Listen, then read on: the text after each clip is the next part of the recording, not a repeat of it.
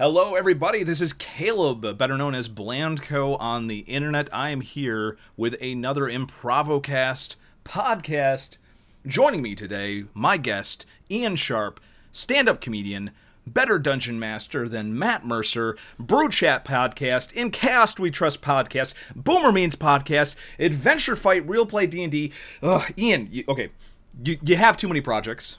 I I will just link your link tree in the description. Is that okay? Yeah, that's the easiest way to do it, I figured out. Yeah. So let's talk briefly about the weird Matt Mercer thing that happened.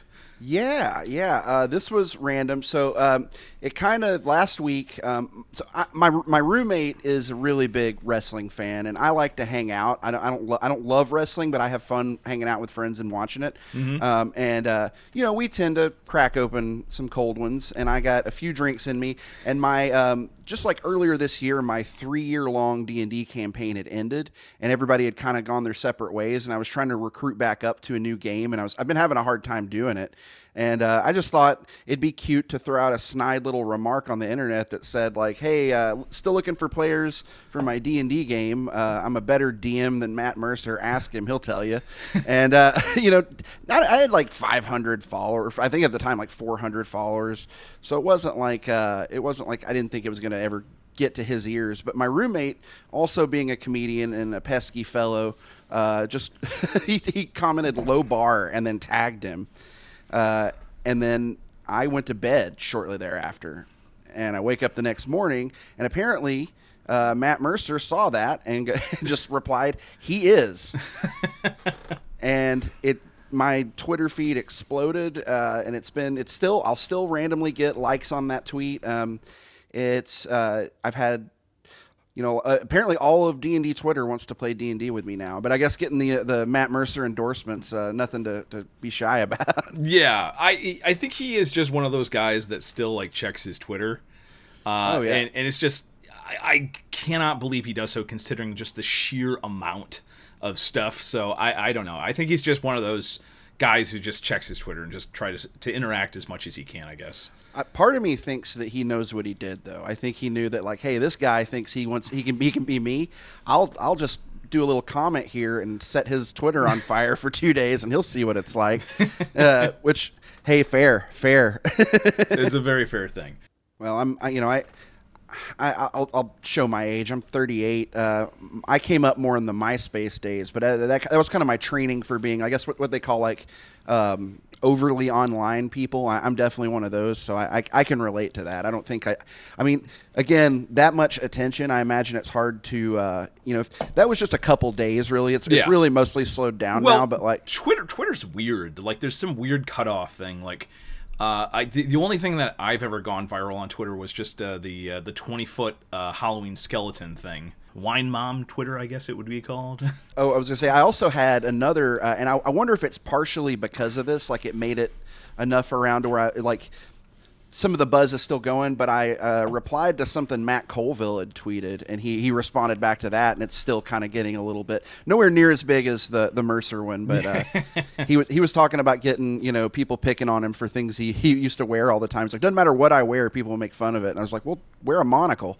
And, so it makes me wonder if now I've got this sort of weird lane of like lightly roasting D&D celebrities, and yeah, maybe I can ride that for a little while. You could. I mean, it's weird how the Twitter algorithm and all these weird like things are just, they're bizarre. Like with Twitter, I've learned that like you can't use a YouTube link anymore in a tweet.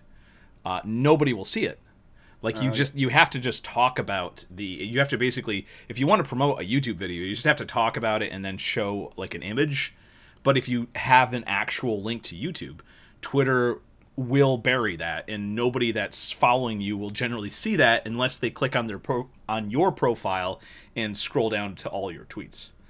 Yeah, it's weird. I remember when Facebook did that too, because they had they wanted to make their own like video platform, and they didn't want to. They made it so that if you posted a YouTube link, it would get buried, but if you uploaded the video to Facebook, it would get shared like way more. Well, they actually changed it a little bit in recent years, so it's a little bit more forgiving. You can't have the YouTube link as the image. So if you have just a static image and then add a YouTube link to the text of the Facebook, that will still get seen. But if you just have the YouTube link and that becomes the active image below your Facebook post, that won't. All this stuff is very bizarre. I think people are trying to do the thing where they're trying to keep you in one place for as long as possible, which, I mean, I'm sure there's people who use the internet who literally just use Facebook now and never venture off the platform. Yeah, I actually quit Facebook a couple years ago. It got too volatile, but I've tried to beg as many people as I can. It's like, just come to Discord and we'll chat there. Or like, I never really used Twitter before I left Facebook, and it's kind of picked up more, especially through 2020 and stuff. But Yeah. Instagram's kind of my main one now, I guess. But because it's just light, it's just pictures, and you don't have to really do too much. Yeah, I keep on forgetting to upload stuff to that, but it is nice when you have a nice image of something cool that, like, then you realize, oh, I could post this on Instagram, and, like, it's just fun to scrolling through and see what everybody's doing. So yeah, I was watching. Do you know who what Channel 5 News is? It used to be called All Gas No Breaks, but it's this guy who does weird journalism YouTube stuff. But I've been watching some podcasts that he's on, and he was talking about, like, and I already said my age. I'm 38, but he was saying that basically, like, Facebook now is the parents' social media, and then Instagram's starting. It's about to be the grandparents' social media, and Instagram's about to be the parents' social media. And if you really want to reach the kids these days, you got to be on TikTok. I know. I do puppet stuff for various projects, and I was helping to promote a public library, and so somebody said I need to get a TikTok for my puppet. And it's just like, it seems wrong. I've been experimenting with the YouTube Shorts, which is the answer to TikTok that they're trying to come up with. So I did the puppet D&D puns for that one, and that was interesting. But yeah, it does require, like, work to do that. And now there's the phone thing now. Which is basically, I assume, I've never used TikTok, so I'm assuming it's a lot like TikTok. So you can make, like, nice little quick videos and use, like, copyrighted music in it through YouTube. So it's bizarre. Years of fighting copyrighted music. Now they're telling you, hey, use copyrighted music in your videos. Right. It makes me wonder with, like, the TikTok format kind of taken off, and I guess it really started with the Snapchat. If they're going to start eventually, like, making content and selling TVs that sit upright, so it's in that same aspect ratio. I don't know. That'd be weird, but it's, you never know what the future holds. I just don't. I don't get it. I mean, YouTube pretty much destroyed, like, short content, because YouTube used to be all about, like, short content, like, from animators. But now, like, they purposely, like, stamped that out, and now they're going back to, like, this short content again, and it's just like, I don't know. It just seems like a lot of, like, 2 steps forward, 1 step back. I mean, I think we are starting to, like, kind of the way this conversation's been. We've been dropping so many different platforms. I think we are getting into a more diverse landscape than it used to be. Because I remember a few years ago, it just felt like everyone did everything on Facebook, and now it's kind of split up a bit more.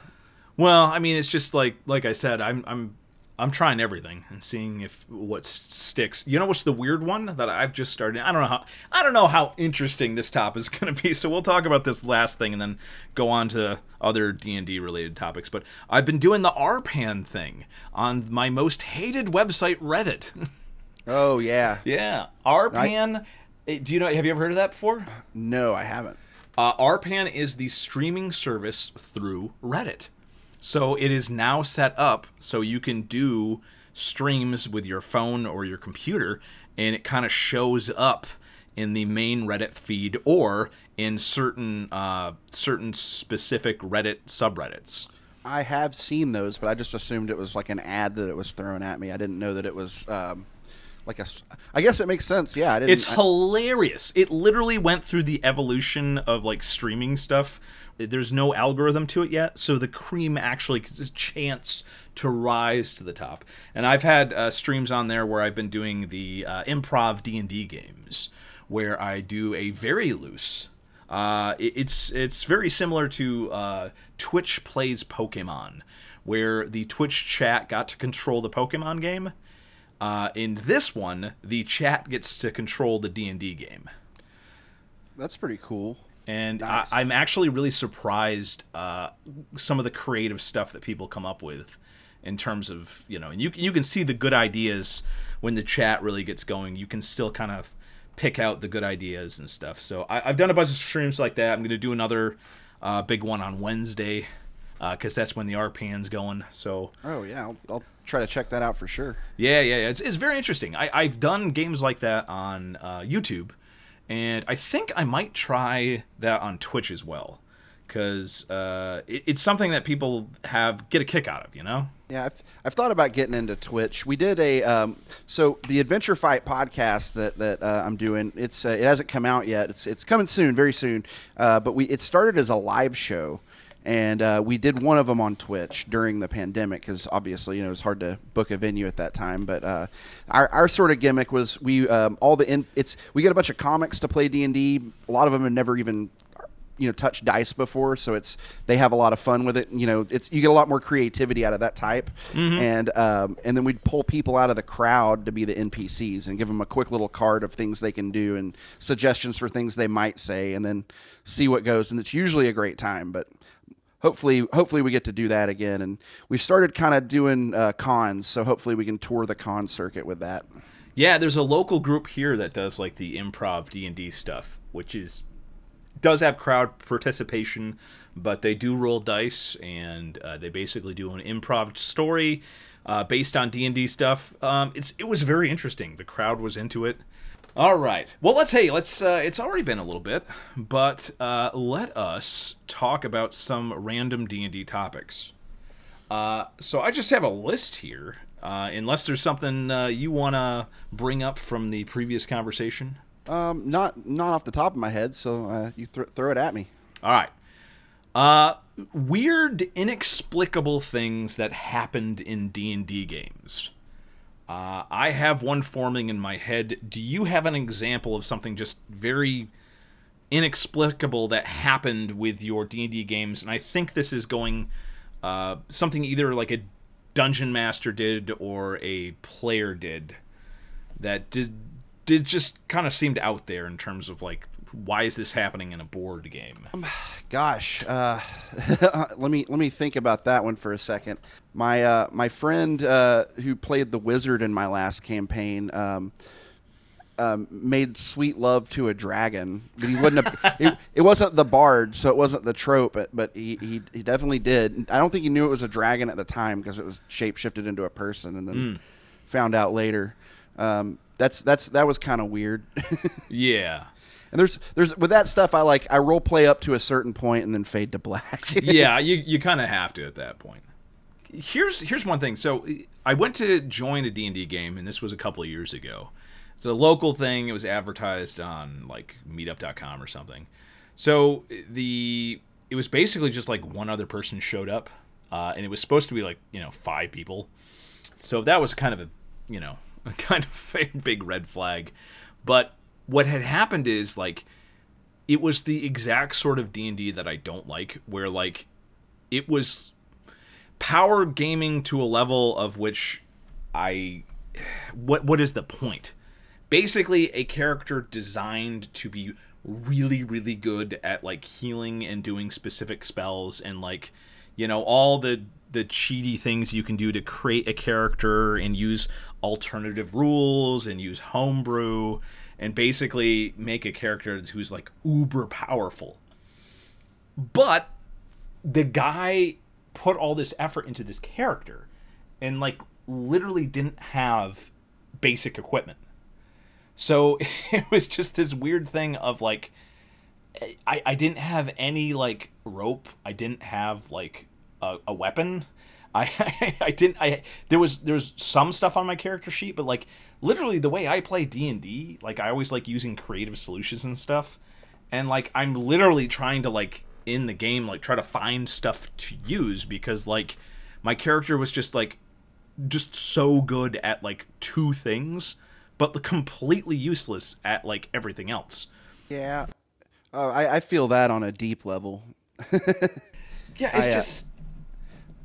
I've gotten more into like the old school kind of games. I play a lot of more. I think it's Merc Borge, which is kind of like, it's not an old school game, but it's very like that OSR kind of vibe. And it's, the whole point. And my roommate runs a lot of Dungeon Crawl Classics, and both of those games are really good at having like everyone starts off underpowered, and you have to be creative because your character has like a pitchfork and that's their only weapon.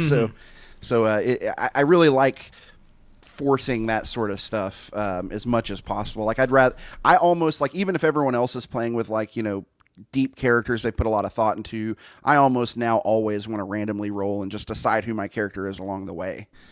Yeah, DM Scotty and the DMG Garrett, they actually were talking about that in a video recently, where they're like, it's a good idea to like kind of see as the game progresses what your character is going to be, and just sort of let the experience of the game help mold your character, rather than coming in there with a character who's like 100% completely formed.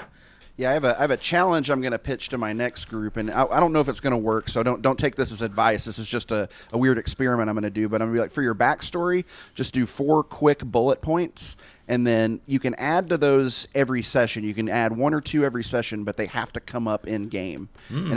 And it does add that sort of improv, like yes and kind of element to it. But that's like, also I'm going to kind of do that with the setting too, where it's like we start in a small area and we don't really know, like as the dungeon master, I don't know what's beyond the forest, but I'll figure it out when the characters decide to go there.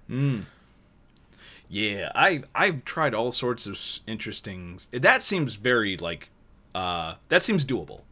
I think the way they described it was the characters are railroading themselves. Yeah. And I like that approach a lot. I've tried some. Here's something that I tried that didn't work. I tried doing a dungeon crawl where all the characters had information, and secretly all the characters were working against each other during the game. And that did not work out well. Yeah, I tried to do a secrets thing where it was like, so the way we did it was we played through one of the published modules. It was the Princess of the Apocalypse, and then after it was over, we took a little break, and then we came back, and I was like, all right, there's going to be like a 10-year time gap, and you guys have all gone and done your own things for about 10 years, and the new adventure is going to bring you all back together. And I gave each of them a sort of secret that each one of those had its own kind of plot thread, that if they were to bring up with sorry, I'm stuttering over my words, but I said, don't even necessarily think of it as a secret. It's just something that that everyone else doesn't. And like, I kept dropping hints like, hey, remember, you've got those secrets, and no one wanted to bring them up at all. No one was excited to talk about this stuff that only their character knew. And I was like, oh man. So yeah, I don't know that I'm going to try that again. Like what you were describing is more like the secrets in the Rime of the Frostbane book. That's definitely where I got the idea, for sure. Which is, boy, some of those are just game breaking. I don't understand. I guess that's a certain type of game where like just this character will just suddenly die horrifically in the middle of a dramatic part of the game. Oh, here's an interesting one that somebody suggested. Have you ever used an animal encounter in the real world as part of your D&D game adventure? My example that I think of right away is that I was walking through the woods once after doing some logging, and I walked over a log, and it was a tiny baby deer hidden behind the log. And I saw that fawn, and it was like, oh my god. And then I was like, so then I used that to create a scenario years later where the PCs can find a baby disenchanter beast in the middle of the woods as a random encounter. And some interesting stuff could happen because of that. And that definitely was based completely because you don't really know what it is when you first see it. You just see something that's just like very small. And then you realize what it is, and it sort of just takes you by surprise. So that's one instance where I put something from an animal encounter into my D&D game. It's not really that. I have a similar. Well, the closest thing I can think of off the top of my head was my former roommate had two cats, and one of them was it was shaped like a potato. It was a very large cat. Super adorable. If you picked her up like a baby, she would like kind of cry like a baby, and it was sad because you don't want to upset her too much, but it's like also it's so cute that like everyone had to do it once or twice every time they came over. It's like that poor thing.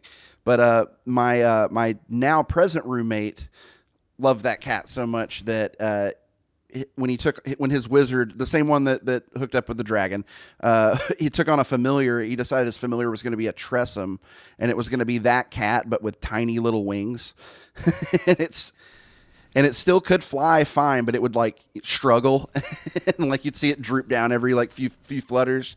I always include flying the Tressum flying cats in my game, and one person who was doing a bunch of dungeon crawls was like wondering like, oh, there must be some deeper purpose.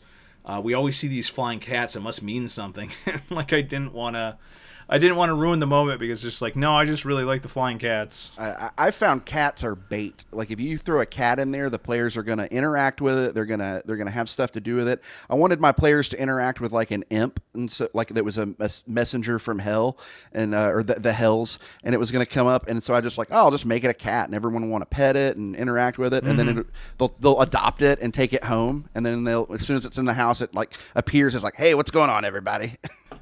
Yeah, that's a good thing. I don't think anybody really interacted with the cats. I always assume that some druid is gonna do the thing where they're gonna try to talk to animals and stuff, but it just never seems to work out like that. We already touched on this, but other RPG systems that you enjoy. Let me say that I originally started out with the Advanced D&D Expert Rules, which somebody managed to con out of me, even though, like, you know, I grew up, that was pretty much the only D&D thing I would have for, like, my entire life until I went to college, and some little jerk kid managed to talk me out of it. So I had the Expert Rulebook starter set with the Dinosaur Island, which is I forget the name of the... Anyways, it was very interesting. I started off with that, never ran a game, never played a game. And then when I started actually running games, it was with Warhammer Fantasy Roleplay 2nd Edition. An excellent game. It is very, very fun. I played some Star Wars stuff from Fantasy Flight, which was okay. And some Pathfinder stuff. Also pretty fun. But yeah, it's been mostly 5e. Oh, of course, there was some many hours wasted in 4e combat, and then basically it's been 5e since then. Yeah, I got my start with Shadowrun, 2nd edition. I had a bunch of Shadowrun books as a kid. Once again, I think my parents probably threw them away. I don't even know what edition they were, but that was such a cool setting for that game. Yeah, I loved it. I mean, it was obviously my introduction, and it just. I had no idea. I'd heard of Dungeons and Dragons as like a brand, but I had never really knew what was involved in it. And what's funny is I lived within walking distance of a gaming store, and I thought it was like a toy comic book store. So I'd go in there all the time and be just completely lost with what I was seeing and being told, "Don't touch that, don't touch that." I'd be like, "Okay," and so, but I didn't really know what I had at the time. It was crazy. And then I go to high school, and that's where I start hearing about like my friends talking about this game that they're playing, and they can do like anything in it. And I'm like, whoa, like you can do anything? Like, and and they're like, yeah. And it's like, I want to play this. And so they invited me along. And once I understood like, oh, it's all in your imagination. Okay, cool. And then I realized like, oh, I had a treasure trove next to me for years and didn't understand what it was. But I played that, and then ran into that was around the time it transitioned into 3rd edition. So I bought that book and started running 3rd edition. That was my first GM experience. I played 2nd edition Dungeons and Dragons with those same friends, like at one sleepover, and I didn't really care for it. I didn't really like it.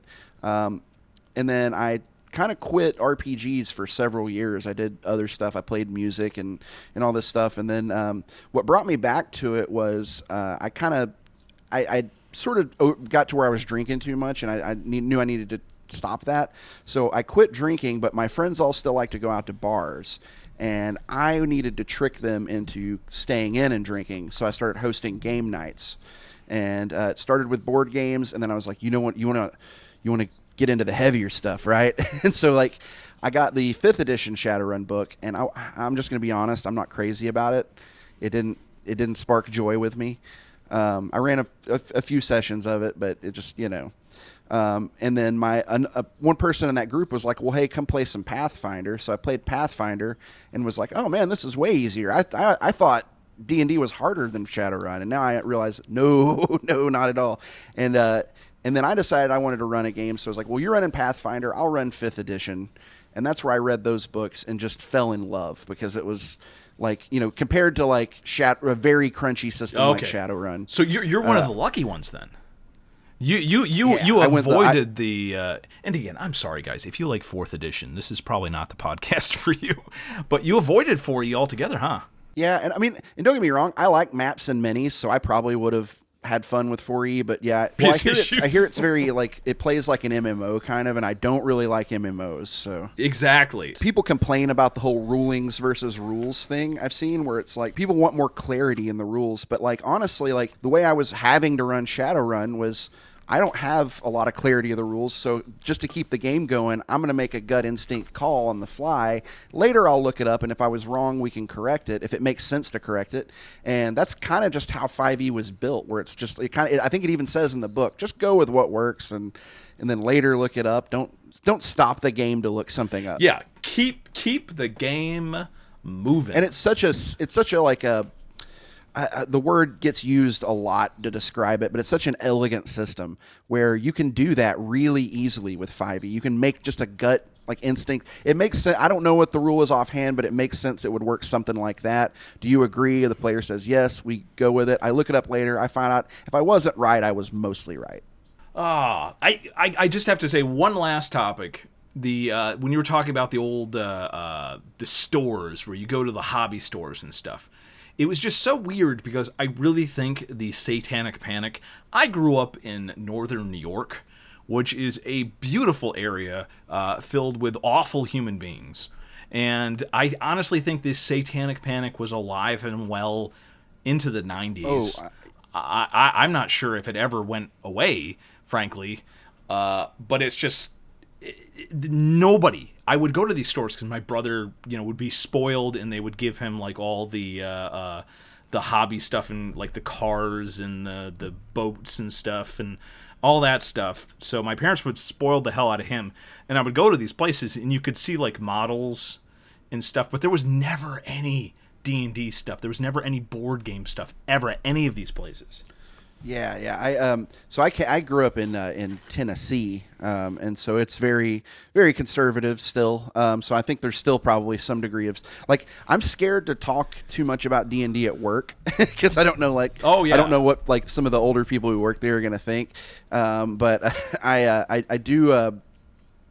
Like, yeah, in the 90s, like, and I went to church for a little while as a kid, and I remember, like, that store, hearing a girl in Sunday school talk about how, like, the little miniatures that they sell in there, a friend of mine bought one, and he took it home, and it was made of weed. And it's like, at the time, I was like, whoa, really? And now that I'm like, what? Made of what?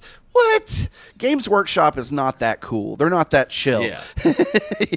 A lot of the stuff was like nonsensical. But in public school, I had a teacher tell me when I was young, this was definitely before high school proper, of this wild story where somebody played D&D and then went out into the woods and killed a little kid. And like they told this horrific story. And later on, just a couple of years ago, I found the video, because it was just a fake like scare tactic video from like some church service created this video talking about like D&D, and like literally that's what happened in the video. Like this guy was playing D&D and it was all satanic, and the dungeon master was like, "Your character's gonna die unless." And like basically the dungeon master told him to go kill a small child in the forest in real life so his D&D character wouldn't die.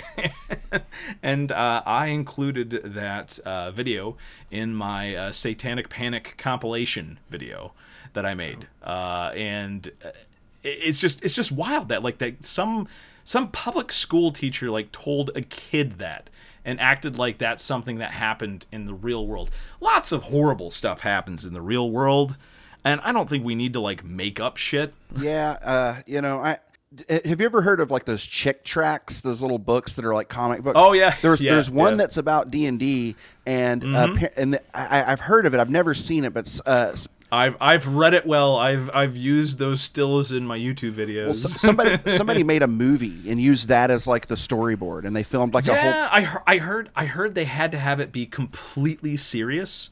And I've watched. Well, I didn't watch the movie. I kind of like clicked through it.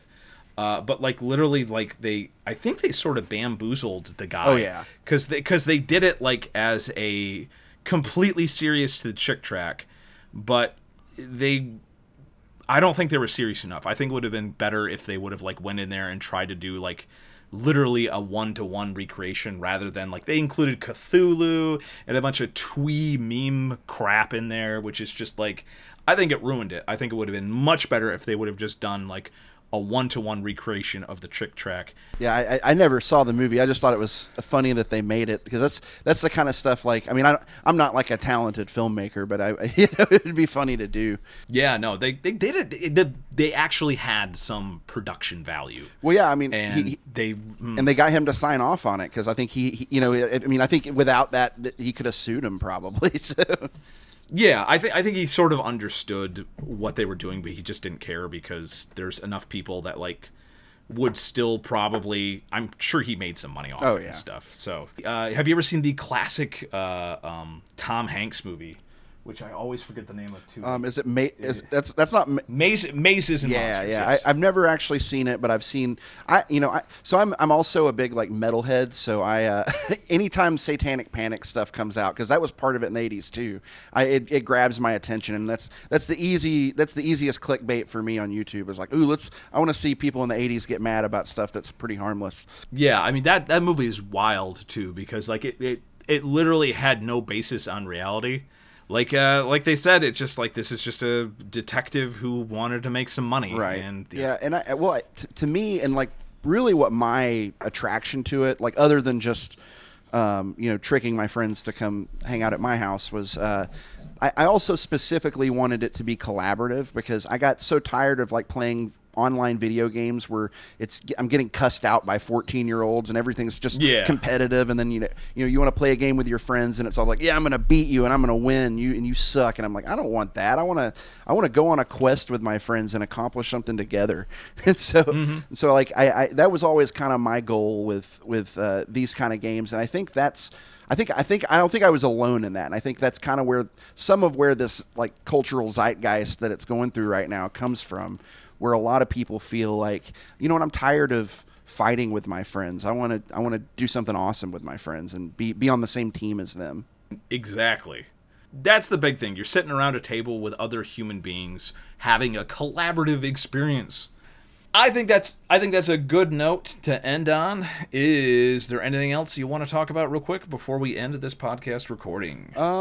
Just you mentioned my Linktree. Check out all that stuff. It's got my old music, which is might be startling to some of you, because like I said, heavy metal and all that. And then also I mentioned religious upbringing. Some of that comes up in it, but it was what it was. It made me the person I am today. So I don't look back at anything with regret.